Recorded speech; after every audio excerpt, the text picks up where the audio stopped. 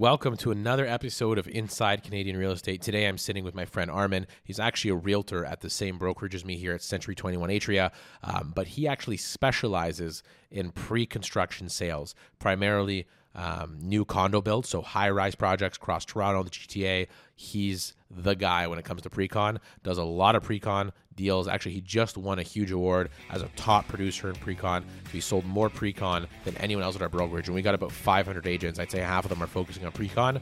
So to be number one in that pool is pretty big. So if you have any interest at all in pre-con as an investor, as a buyer, you're looking at what's going on right now in the condo market in Toronto, this is the episode that you're going to want to listen to. And also, even if you're an agent trying to get into the pre-con space, there's a lot you're going to learn today. So whether you're an agent, a buyer, an investor, this is an episode for you. It's all about pre-con. Let's talk about it. I'll jump right in and talk to Armin. Here he is. All right, Armin, thanks so much, man. I appreciate you being here today. Of course, man. My pleasure. Thanks for inviting me. Hey, man. Always happy to have you. Why don't we jump right in and have you kind of tell everyone about you, who you are, and what you do, and then we'll go from there. Sure. Armin Partash. I'm a real estate broker at Century 21. Been in the business around 14, 15 years. Majority of my business comes from pre-construction sales, but I do resale as well. So I would say maybe 70-30. Yeah. And yeah, I used to do only resale, but about, I guess, 7-8 years ago, I shifted to mostly pre-construction. So, yeah. Nice. What made you kind of shift into the pre-con side? It was honestly, I would say maybe accidentally, and Ryan, I don't know if you know Ryan or not, from Rare Realty. He actually encouraged me and admired me to do it. It was a project from Crestford, 1815 Yonge Street. They were selling the pre-construction.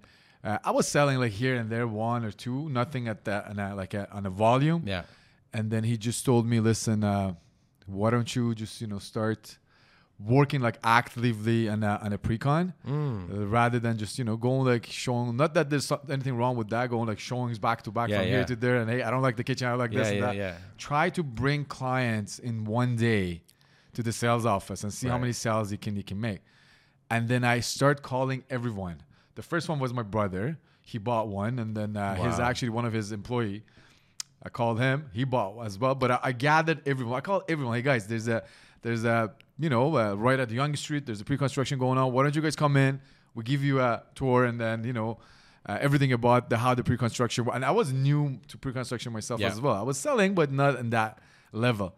So I sold a lot in one day. On that project, which I really appreciate Ryan's help on that one. I will have to say that, give him a credit. And then after that, I'm like, listen, this is actually working perfectly for both my clients, myself. So I started investing myself as well. And then I shifted, and it's so addictive. And there's so much work, there's so much time consuming, and it's sounds like pretty easy from if you're not really into it, but it's not that easy, honestly, pre-con. But I liked it, and I like to sitting down with the developer, getting deals, getting to know them, get to the next level. I would say it's sometimes you have a client, they want to customize a unit, you need to bring an architect, you need to bring the engineers, designers. I like those things. My background is in construction. Interesting. So I really like those things. I didn't know that. That's cool. Yeah, it's one of those things that like it sounds easy in theory, but in practice, there's a lot of moving pieces. And it takes a lot of work. I mean, the benefit, like you said, is like, the product is there. You can bring clients in and you just sell. You're not looking for the next listing or where am I going to get my deal from. The deals are there. You have the deal flow. You just got to get the client flow in now, right? Exactly. And it's really not that easy to sell a condo, a property, whatever, on a piece of paper. Yes, there's nothing else. Exactly. There, right? Even if they have like a model suite or anything, that's like nothing that compared to when you walk into your unit or a home, you feel everything, you touch, you say, this is what I want to live, or a piece of paper. So that is hard. I've not sold pre-con yet. I haven't touched it, but like I imagine that's one of the hardest things is like trying to sell something that's not tangible yet, because like in real estate, it is such a visual, tangible industry. It's easy to bring a client in, they fall in love, they touch something, they see the window, look at the light, like they fall in love, and then you sell them. But without that, you really got to know how do you sell them without that tangible asset? Yeah, it's honestly getting them to understanding, like it's not first of all everyone's cup of tea, right? It's you got to understand like pros and cons between pre-con and a resale. The most important part of it, it's a pre-construction. It's price is higher than resale. Right. So I don't know. You gotta understand. Okay, if I'm buying something on a piece of paper, down the road I can customize it. Right. When it comes to your color selection, I can choose my finishing. I can upgrade my appliances, floor, backsplash, this and that. So you're actually customizing unit to 100% of your liking, rather than if you go to let's go to the resale right now. You walk into the unit, you like it, but you wish this unit was on a higher floor or a different direction. Right. Or the bathroom had different finishings. Right. So you either have to settle with whatever is available in the market, or wait until something comes out within your liking, or do a massive renovation. So there's pros and cons, obviously. No, that makes sense. And actually, I forgot to say, but congratulations, because you just won a pretty interesting award. Thanks so much. You want to talk about that? What was the award? Pre-construction top producer of the year. It's a big deal. For a brokerage like Atria, because we're both at the same brokerage. Right. There's a lot of pre-con done here. Yeah. So basically be the top producer of one of the biggest brokerages doing it is a big deal. Thank you. No, I'm very, very grateful for my clients that trust in me. Honestly, it's it's not a one or two deals. These are all my repeat buyers. They come in, and that, back to your question, if they buy one pre-con and they don't make good money out of it, or they lose money, that buyer is gone. Like, they're not going to come back to me again and say, hey, now you're introducing this project, I want to buy. So I got to be very, very careful that this project that I'm selling to you as a buyer, you're going to make money. So that's a due date. But thank you so much. That I'm very grateful for team as well, for Stephen Chow, that he helps a lot. Is a big shot in pre-construction brokerages out of there. So I'm very grateful. Thank you so much. Yeah, no problem. It's a big achievement. I know how hard it is, and it's definitely something that you build over time. And like you said, the reputation is the biggest part of it. A lot of people get into anything really in life and in business, and they don't really go very far because the reputation catches up. You can do good for 1 year, for 2 years, but to do good over and over and over and over and grow the way you have, it's because people trust you. Like, it's not one-off transactions. So, man, it's a big deal, and you did it in a big brokerage that does a lot of these deals. So you really stood out. Thank you. And it's inspiring. I know a lot of new agents, like, that's definitely an avenue, because a lot of new agents coming into the business, they don't have clients yet. They don't have listings to put up. And so one of the ways, I know a lot of our management here pushes is like, hey, get into pre-con because we have the deals. What do you think about that, and kind of what advice do you have for those new agents? Yeah, but it's that's a great point. It's the pre-con for the new agents can be your listing.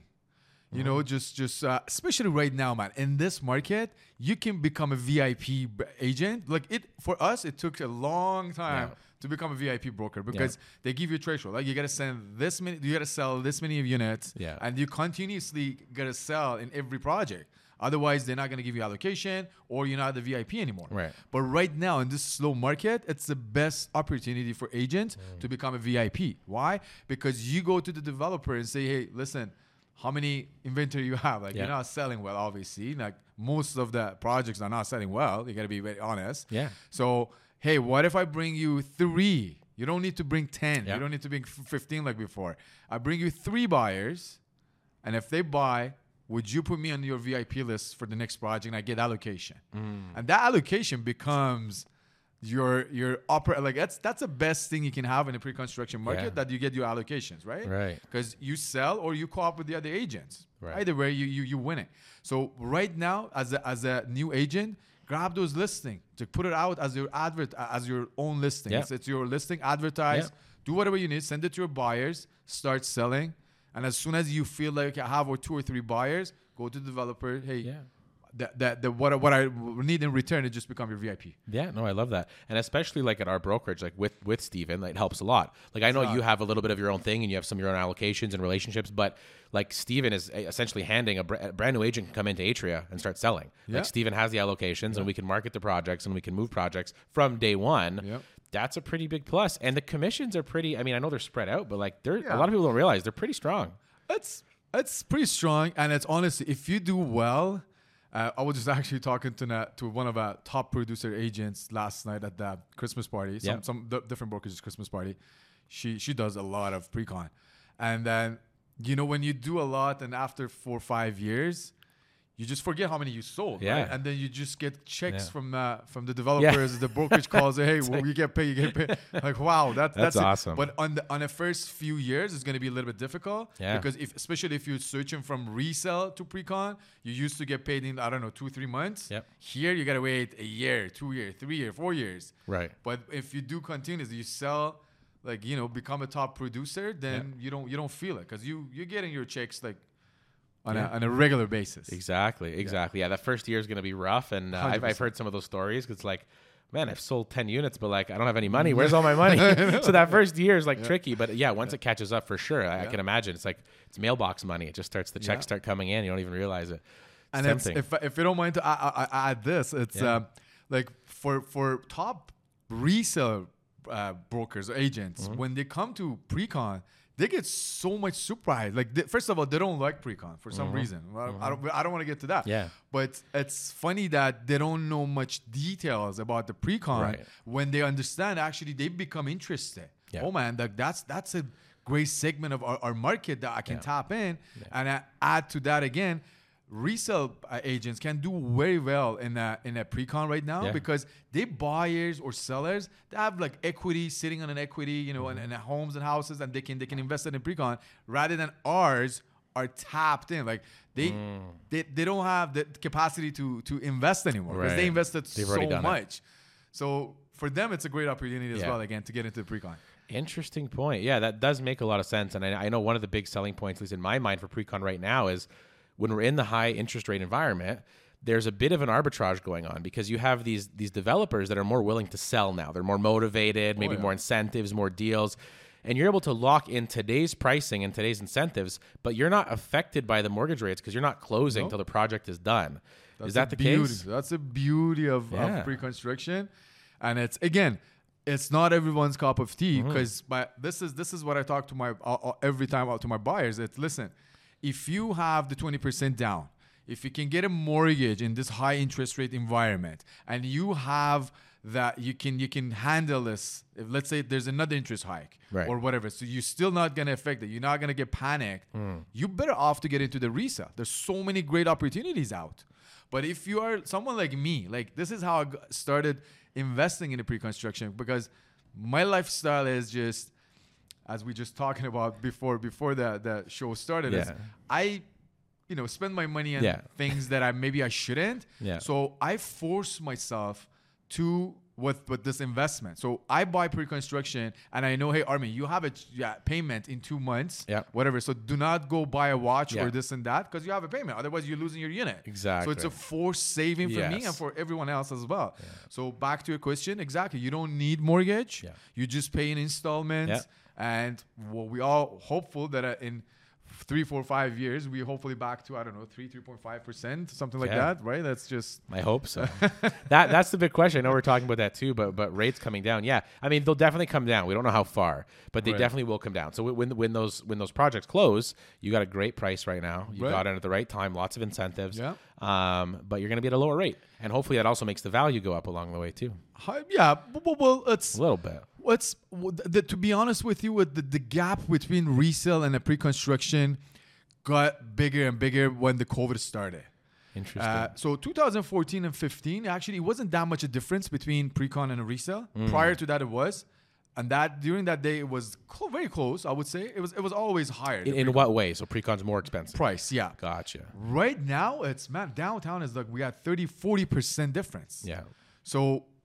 Again, if you have the money, you can get a resale with that. Like, I don't know, you buy right now, it's a 2-bedroom, you get to pay $1 million. Yeah. But with $1 million in downtown, you can get nice 3 bedrooms. Wow. Yeah. So that's the pros and cons. But again, if there's appreciation. So right now, as we talked about, like you can become a VIP, but VIP broker agents, how they leverage their contact and relationship with the developers is getting deals right now. So getting like assignments or right to lease or free locker, things like that, man, these are like a given. Like you should have that already. Your agent has to go and negotiate the price PSF. That's where you make money. And that's what we do right now. Like I pick and choose my developers. I don't sell anyone's product. As you know, like so many developers are actually going under the water right now. Yes. And it's scary. Very scary. So you got to be very careful who you're working with. But at the same time, I go and ask, listen, like I'm not your like new agent or whatever. There's nothing wrong with that. But I need deals. Yeah. I need to go to tell my buyers, listen, with all these years, this and that, I give you $100, $200, whatever PSF discount. Yeah. So now you already build an equity because you buy it in a discount price. Yeah. Now makes sense to you buy. Otherwise, why would you buy? Exactly. So these are the things that you can negotiate, and it's a slow market. It's the perfect time to buy pre-construction, to be honest with you. Interesting. I didn't know that was even an option, that you could negotiate that. 100%, man. 100%. That's actually in this cool. market right now, Wow. Yeah, because that's a big help. And I mean, I'm sure the developers are willing to do that too, especially for those VIP agents, because they got to sell something. Like if the building's not moving, it's better to move it at something than not move it at all, right? And for them actually carrying the land, it's much more expensive than starting the construction. So that's why they want to get to the 75% sold, so they can release that the construction finance to start the construction. Right. So it's and especially if I can talk about this for hours and hours, but if when you see the developer is like almost at 75%, so they need few units to sell, that's the best time to go and negotiate with them. They cannot change the deposit structure and stretch it out too much, because then that deal doesn't count as a deal for the bank. Right. So you got to keep that in their criteria, but price wise, because they know if I sell these 3, then I'm at 75. They can start the construction. So that's the best time to negotiate with them. Yeah. It's like buying a car at the end of the year. Exactly. Let them get a bonus. You nailed it. Yeah, that's I like that a lot actually. See, I'm learning stuff. So hopefully, I mean, so yeah, we should talk about that now on the customer side, especially like. What's the appeal? Because, I mean, pre-con was obviously really hot for a lot of reasons. Now we know the appeal is what you're saying. There's deals to be had, developers. But how do you mitigate, from a client standpoint, if they have fears around the risk? So, well, how do I know this building's not going to go bust or the developer's going to disappear? Like, how are you mitigating that for the clients? Right. No, that's an amazing question. And I tell you this, it's we cannot always, there's no guarantee, right? So the developer can cancel the project at any time they think this is not financially feasible for them, right? So we have that. But what we do to make sure that we're working with you got to go see their portfolio. Have they done any cancellation prior to this project? How many projects they built? And then are they building with their own money? They have investors, or they're only relying on a bank finance. So these are the things that you need to know. And then you got to make sure that they have the site approval and zoning approval on a paper. Otherwise, I wouldn't even touch that site. Yeah. Because you can buy a land right now, start pre-sale without even having a zoning without having a really on the permit. So what if you sell 33 floors, and then you find out, okay, I can now build this. So you're gonna cancel the project. You as a buyer, you can get your money back. It might take a year. It might take 2 years. Wow. But imagine you missed on different opportunities. Plus your money value dropped. What was it 2 years ago? And now, and we saw that in different projects, which is unfortunate. But again, you got to make sure that, you're working with the reputable builder. They have good finance. They have money management. One thing that we see some developers cannot build right now because they don't have a solid money management. This is what it is. So when prior to COVID, they sold projects. Now they can't even finish it with the price that they sold because they're losing money. Holy. That's how they cheap. They honestly. So again, back to this. If I see something is so cheap, I wouldn't go and buy, because to me, it's how you're going to build this. Exactly. Doesn't make sense. It's so many things that you need to consider and sit down and put on the paper and make sure that you have your good due diligence until you understand, okay, this is a good project that me and my buyers can invest in. See, that's a very good point. And that's why if you're looking to do pre-con, they got to work with an agent that knows what they're doing. Right. Because how else would you know this? I didn't know that until recently, I didn't know that they could start selling without zoning. I thought they had to get all their approvals done ahead of time. I didn't know that until we just bought a house. I bought a detached house in Bradford. And when the lawyers did the review of the contract, I had them review the same day. They're like, yeah, the builder doesn't have zoning approvals. Now, the only reason I went ahead with it is because it's great golf and they've built the whole, like all of Bradford is them. Yeah. And when you look at their portfolio companies, they're $17 billion company. These 90 homes probably aren't going to affect them in the least. So I'm like, fine, we'll do it. And sure enough, they got their approvals. They're just trying to get ahead of themselves. Yeah. But I didn't even know that was possible until the lawyers caught that recently. And I'm like, what? They can sell this without even having approvals? Yeah. But that's a thing. And see, you've known that. I didn't even know that, and I was an agent. Yeah, but you did your due diligence. You find out, okay, this is great golf, who they are, what they built, so many things that you can. But again, at the end, there's no guarantee. Exactly. But these are at least the minimum you can do to make sure that you're going with that reputable builder. But that's definitely a lot easier of a process if you have an agent that knows what they're doing. Right. That's kind of as an individual, because a lot of people will say, like, why will I buy pre-con through an agent, not go direct? Well, obviously, some don't let you go direct. But the other reason is all of this stuff. Like, how do you know 100%. this? Right? And man, with all due respect to all of them, which I work with most of these marketing or salespeople who are working at developers' office, they work for the developer, not you. Of course. Exactly. So they're not there to protect you. Yeah. So the little things that we actually talk about, we go and negotiate, they won't do it for you. Yeah. And there's nothing wrong with that. They work for the developer, not for you. So having an agent who actually knows in and out about the pre-construction can save you a lot of money. I remember this.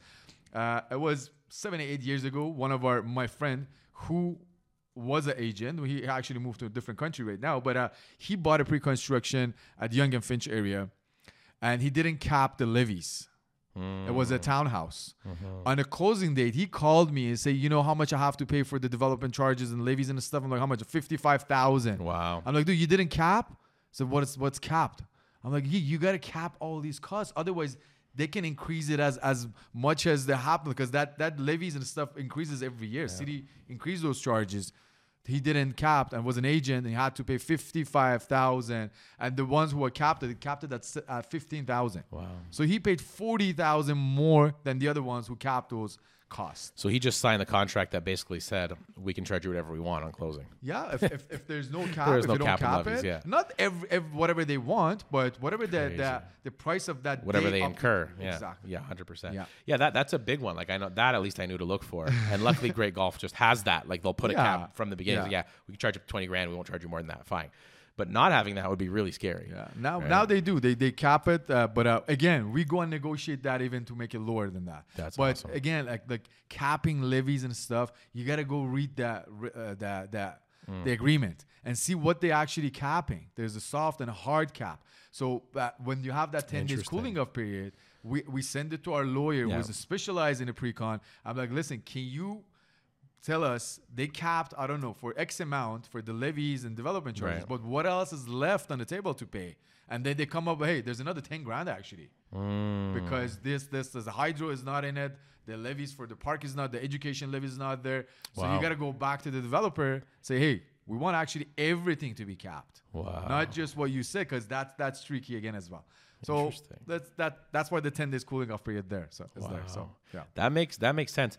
I didn't know this either, but apparently, and unless I was misinformed, but the 10-day cooling period is apparently only on condos and doesn't apply in detached. Is that true? Yeah, not freehold. No. Wow, because that caught me off guard too when we did our house, because I've never done a pre-con detached. Right. And I was like, what do you mean there's no cooling off period? I thought they were just trying to like screw me. I'm like, what do you mean there's no cooling off period? And she's like, no, there's no cooling off period. It's detached. I don't know the logic. Like, do you know the logic there? Have you ever explored that? Why? Honestly, I don't know. There's so many things in this pre-con that it doesn't make sense, to be honest with you, compared to even the BC. Like here, pre-con, when it's building gets to the registration and the occupancy, right? To the occupancy, not registration. They give you the key. You can go live in it. If you have a right to lease, you can lease it out. Right. And you got to pay the phantom rent to Yeah. But the building is under construction, right? There's no amenities. There's like plywood in the elevator. Workers are working there. BC has to be 100% finished. Yeah. Like that makes sense. That makes sense. Yeah. And we at the occupancy at the Nobu right now. Bunch of my buyers actually they moved in and they're paying right now. The phantom rate and the occupancy is way too high because of the interest rate. Right. my colleague says, listen, like, forget about amenities. Like, there are nails and the screws and things like that on the floor that can hurt me. Why am I paying this much maintenance fee and including in my phantom rent? Yeah. That's the law. Like, there's nothing you can do, and it's gonna take another year, maybe 6 months. Maybe I'm wrong, to finish all those amenities, and the building is up and running. And how long can they charge that for? It's 12 months or 24 months? As much as they can take. Really? Yeah. So if the worst one was Pier 27, that project took 2 years. Really? From occupancy to final closing, man. They paid that much. That hurts. That hurts a lot. And imagine you don't have the right to lease. You couldn't lease it. That's and you don't want to live in it. Just coming off your bottom line. That's your margin on your deal, basically. Yeah. Yeah, that's scary, and you'd be surprised how many people don't even know about that. I've talked to a few people recently that bought pre-con, more so in the York region projects from some big builders. Which I won't even name names, so they don't know who I'm talking about. But they've signed deals. There's a project that's where is it located now? It's around Center Street and like Bathurst Pocket area. And anyway, they've signed for this deal, and they went through an agent, a real estate agent, did the deal. And the other day, I asked them of this. I said, "Did you know that there could be these phantom rents or occupancy fees if they don't finish a certain amount? You still have to pay them. You're obligated to pay them." They're like, what? Like, what do you mean? We have to pay? I'm like, yeah, you might have to start paying basically rent on this building until you're actually able to get the mortgage and they close on it. And they're like, we were never told that. I'm like, your agent never mentioned that. And she's like, not once. They've never heard it. I had no idea. And this is a very large project. It's a high rise. That's probably going to happen. It's almost definitely going to happen. Yeah. And they've gone into this deal not even knowing about this. Like, that's kind of scary because if you get stuck for 2 years and you're doing $3,000 a month, that's like $70,000. You'd be surprised to see how many agents they don't know that, and they don't even know how to calculate the phantom rent, which is upsetting. But it's right now exactly like a lot of people they walking away from deposit, they cannot close because they can't even afford to pay the phantom rent or the occupancy fee. It's too much, man. It's for like, I don't know. Like, I just closed yesterday. But I went to the final closing. But we calculate the phantom rent was $6,500. Wow, but really? That's a big money for the building which is not finished yet. It's just under construction. You just get the key because your unit is finished. Yeah, it's under warranty. They're still gonna go back and forth because there's so many deficiencies. Oh my god, this is not the right way. Honestly, the builder's gonna hate me when they hopefully it's true though. Hear it, but this is honestly not the right way. When you pay prime dollar for a pre-construction 4 years ago, 5 years ago, now it's get ready, but your unit is not even ready. Yeah. Like, work is gonna come back and forth to fix all those deficiencies. It's unfortunate.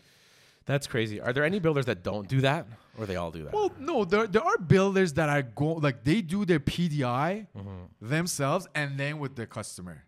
So when you walk in, there's not much things to fix. There's not much deficiencies. Right. Tridel, honestly, is one of them. Like, when you walk into the PDI with the Tridel, there's a very short list of deficiencies. There's so many builders, like good builders, they do that. Tridel just came to my mind. Yeah. But some of them, they don't. I don't want to name who, but my own was a big list of deficiencies. Oh, man, that's tough, especially when you're paying such a premium and these things are not cheap. Like, you expect to move into something that's ready. Right. So, no, I'm all for that. Like, talk about legislation changes. I think that should be something. 100%. I should move into a finished project, right? Not an unfinished project. That's always bothered me, even in detached. Like, when you move into a house and the neighborhood is like, there's no roads, there's no grass, there's mud, there's no driveway. Like, you can't get your car up without covering it in mud. You can't even get up the curbs. Like, and you have to move in. Like, you have no choice. To move in. Yeah. Like, that's crazy to me. And imagine who's at fault, who's under blame when these things happens with your client.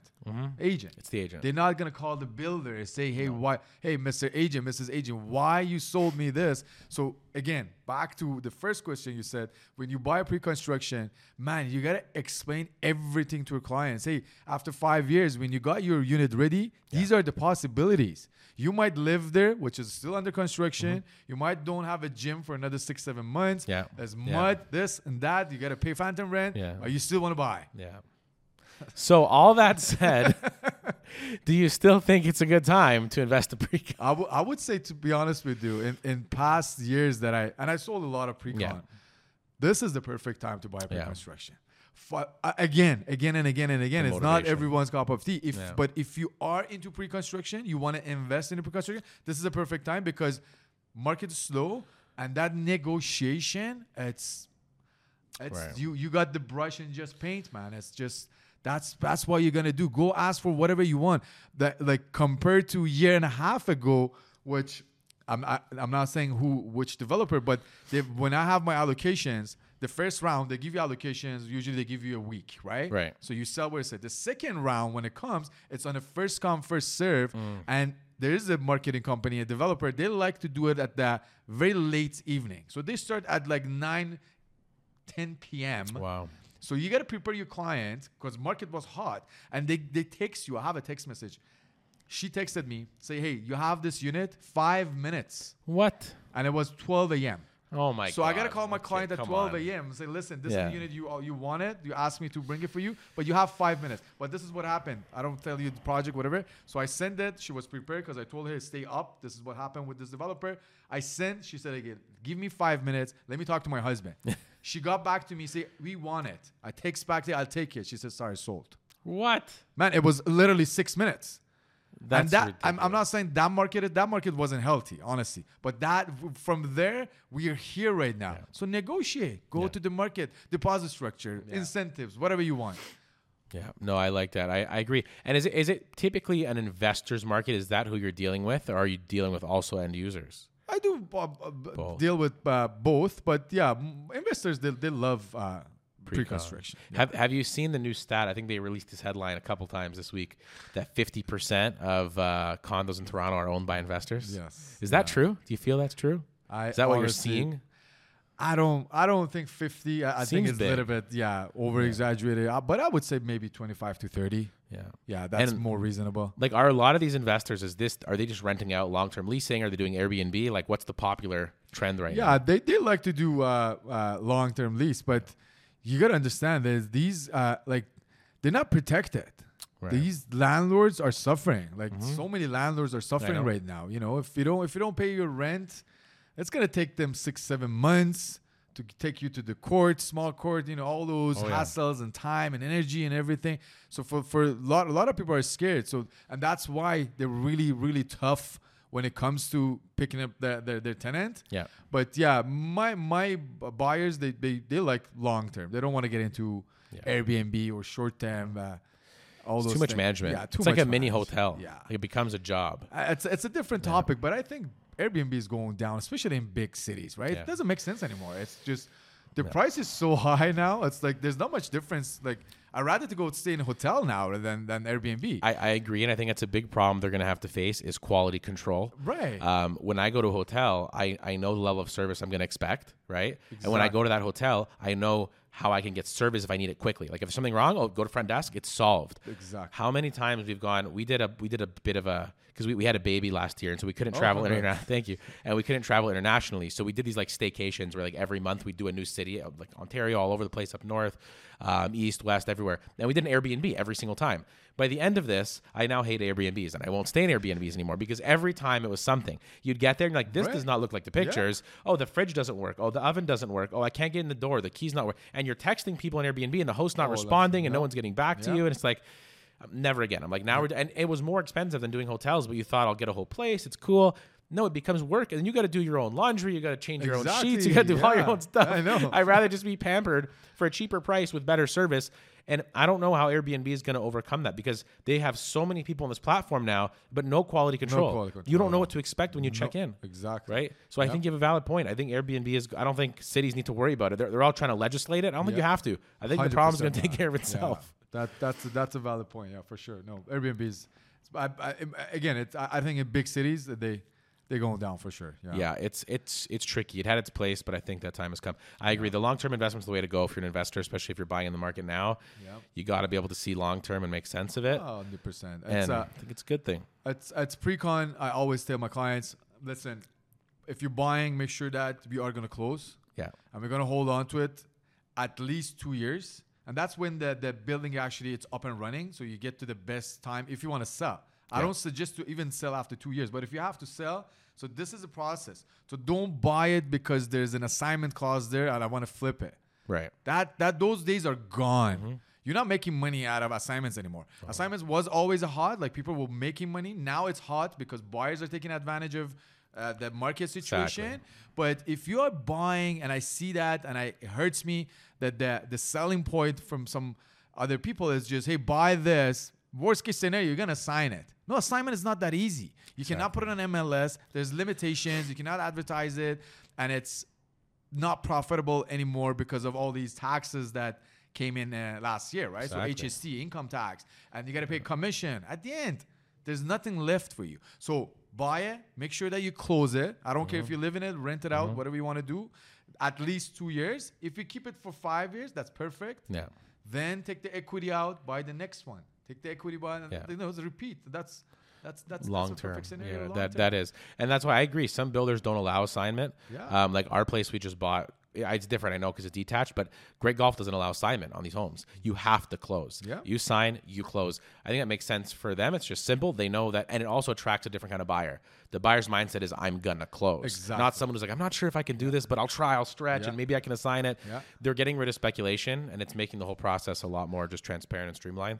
And I actually like that. I like that too. It happened in South Miami a couple of years ago. I guess 4 or 5 years ago. I sold few in Miami as well, but there's no assignment clause anymore. Right. And they have to pay 40% down now instead of sense. 20. So they want to make sure that, listen, if you're buying it, Yep. you got to close this. We don't want you to come and say, because I bought it so cheap or this and that, now I want to Yep. flip it and then you only pay 20%, or there's deals for 5%. So I really like that. Yeah, it makes things a lot more stable. It removes speculation from the market, and it leaves the serious buyers and investors who have the capital, who are a little more sophisticated, who know what they're doing, and it gets rid of all that speculation and gambling and people that were stretching. Yeah, 100%. I love that, man. So, I mean, what do you see here as the future? This is going to be a loaded question, but the future of the Toronto condo market, like where are we heading? Is there a lot of upside still? Are we flat for a long time? Like what's happening? Man, it's not an easy question to answer. I tell you my opinion, but to me, it's if COVID wouldn't happen, this would actually happen a little bit earlier. But I think by 2030, we're actually following like Manhattan and New York. We're far from them, but the path that we're following, it's very close. Like it's gonna get to the point that buying a condo in downtown Toronto is gonna be in a wish list for a lot of people. I agree. I'm sad to say that it's not something that it's I'm proud of or anything, and it's not in my hand, obviously. But that's how I see the downtown. Yeah. Downtown is going to be on it for like not too many people can afford, especially like those are Torontonians and an average salary. Yeah, it's not going to be easy. So you have your blue chip investment, which is downtown Toronto. Have it. This is the right time. I have buyers that grandparents, so they put money in a GIC or some investment for their grandchildren's. Now they don't do it anymore. They're buying a pre-construction for them. Makes sense. You know, it's why would I put my money in GIC, get 4 or 5% at the most? But I know there's this development in downtown. I can get good appreciation on it, and at the end of the day, I have a unit available in downtown. So what I see, it's obviously right now it's a slow market, but again, with all these immigrations, they're coming to Toronto. Lack of supply, and as soon as this interest rate starts going down, man, we're gonna see a flood of buyers into the market, which they're at the sideline right now. They can't decide. They're coming. They're gonna start buying. It's gonna be we're at normal, like balanced market right now, right? More towards buyers, but it's a healthy market, I would say. 100%. And it's a growing city. It's a virtual island. That's how they visualize it in a city, right? So at the south you're at the lake, at the north you're at the green belt. Yeah. So we're following big cities like Manhattan, Tokyo, things like that. It's gonna get more expensive, and it's the right time to get into the market. Hold on to it. It's not a day trade and things like that. No. So you have that mentality set before you get into that investing. 100%. I think exactly the same thing, and I'm a big fan of that thinking. And there's a lot of talk around, we need to make housing in Toronto more affordable. That's fine. You can need to do whatever you want, but you're not going to be able to do it. It's never going to become more affordable, and people just have to accept, like, if you want to live in a prime area in downtown New York City, it's going to be expensive. You just have to accept that. That's what Toronto is. Toronto is not going to be meant to be affordable. It's a hub. It's a flagship. It's for the people that can afford it, but no one wants to accept that it is what it is. And I think detached homes in general across the GTA are going to be the same thing. Not everyone's going to be able to buy a detached home moving forward. Just because your parents did doesn't mean you're going to be able to do it. And we have to just start accepting that and working within reality instead of all these new politicians coming up with ideas of how they're going to make housing more affordable. You're never going to do it. There's too much demand. There's not enough supply. It's never going to happen. It's easier to accept it and come up with better solutions. Like maybe how can we sprawl? How can we open up more land? How can we open up new areas? Than trying to figure out how to make downtown Toronto more affordable. 100%, man. No, you nailed it. The politicians, when did you see the first one step they took for affordable housing? There's nothing, absolutely nothing. It takes them 3 to 5 years to get a permit for the condo builders. Yeah. And if you reduce that, if you let them to do their job, it's going to be more affordable for them, and they can come up with the better pricing. But it is what it is. It's going to get. But all these tech companies are coming with all these. Yeah. These guys are making like triple of the amount of that the average Torontonian is making. So they can afford to go and live and pay the rent or buy or whatever. So if you cannot afford, sorry, you got to get out of that downtown Toronto and live in the suburbs or whatever the case is. 100%. Yeah, we have that weird mentality of like I deserve to be somewhere because I want to be, and that's just not the case. Like it's you have to just work with reality. I know. And unfortunately, that's what it is. And you make a good point with this policy. Like they always talk about it, but they do nothing. And it's funny to watch them talk about what should we do? I'm like, nothing. Just get out of the way. If you just stop doing stuff, it'd actually be better than you trying to do stuff. Like, let builders build, let land get opened up, let projects happen. Yeah. There's so much red tape. There's so many developmental charges. There's so many things you have to jump through to get anything built. Yeah. And then they all stand in front of the TV saying like, oh, we're trying to come with ideas to make things more affordable.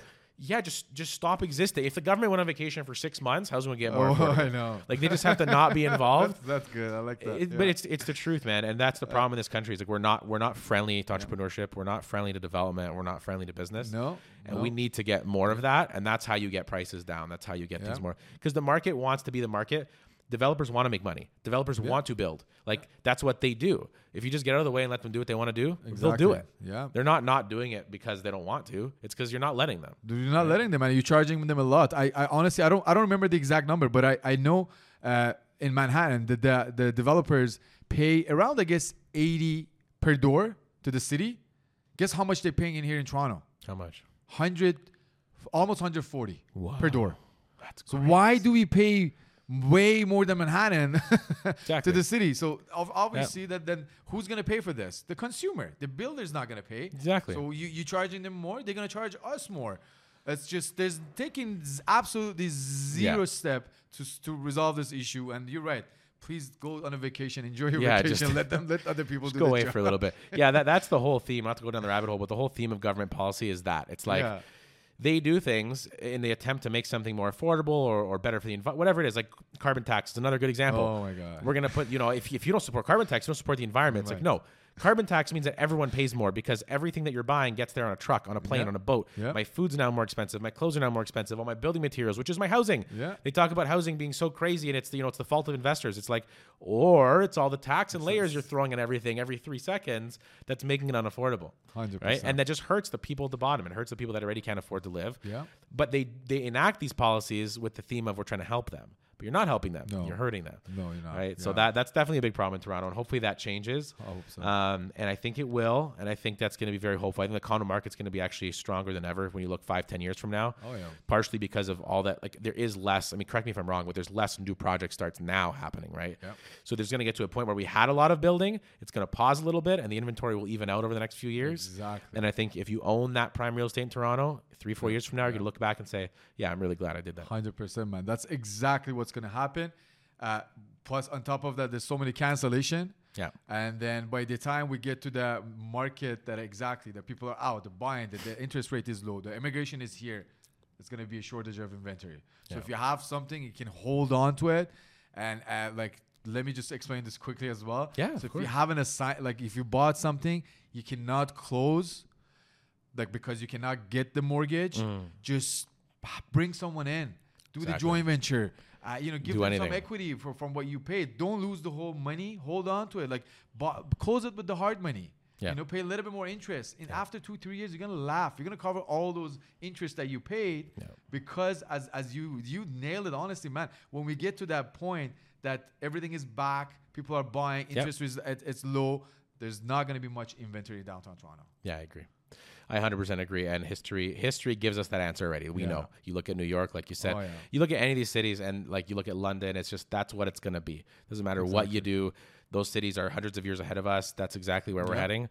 There's no way to avoid that. So it's better to accept that now, make your investment decisions accordingly, and go from there, man. Well, I appreciate you coming on. That was a really interesting conversation. Oh, that was really fun. I appreciate you. Thank you so much. Thanks for inviting me. Hey, I hope you invite me again.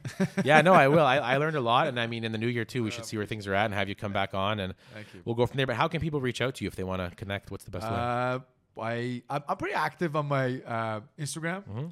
So my Instagram handle, it's broker_Armin broker. God. Let me say it again. broker_Armin Partash, what's my last name, or 416-843-7030. And my pre-construction website is torontoidealhomes.ca. And the Century 21 is my resale one. But nice. Yeah, I'm pretty active on Instagram. Perfect. So we'll link all that in the podcast underneath as well, hopefully. And Anthony will get that all linked up for everybody, and they'll be able to click through. And, of course, if they have any pre-con questions, you're definitely the guy to go to. Thank you. So we'll hopefully send some people your way. Awesome, man. Thanks so much. It was fun. Awesome. It's a pleasure. Thanks, brother. Thanks for tuning in to another episode of Inside Canadian Real Estate. Guys, don't forget, if you liked the episode, if you found it enjoyable, if you learned something, if you liked our guest, if you liked our topics, don't forget to subscribe to Inside Canadian Real Estate on Instagram. That's where you'll find all of our clips posted. We're also sharing on YouTube, so just search Inside Canadian Real Estate on YouTube. Follow along, and please, please, please, if you really want to help the show, because again, there's not a lot of Canadian content on real estate. We're putting a lot of money and time into this. If you really want to help us expand, don't forget, subscribe to the show on wherever you're listening to your podcast. Leave a review if you can, whether it's on Apple Podcasts or Google Podcasts, Spotify.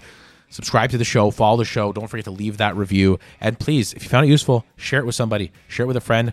We don't charge you for the show. We don't run any ads. All I ask is you share it and help us get the word out. Thanks again, guys.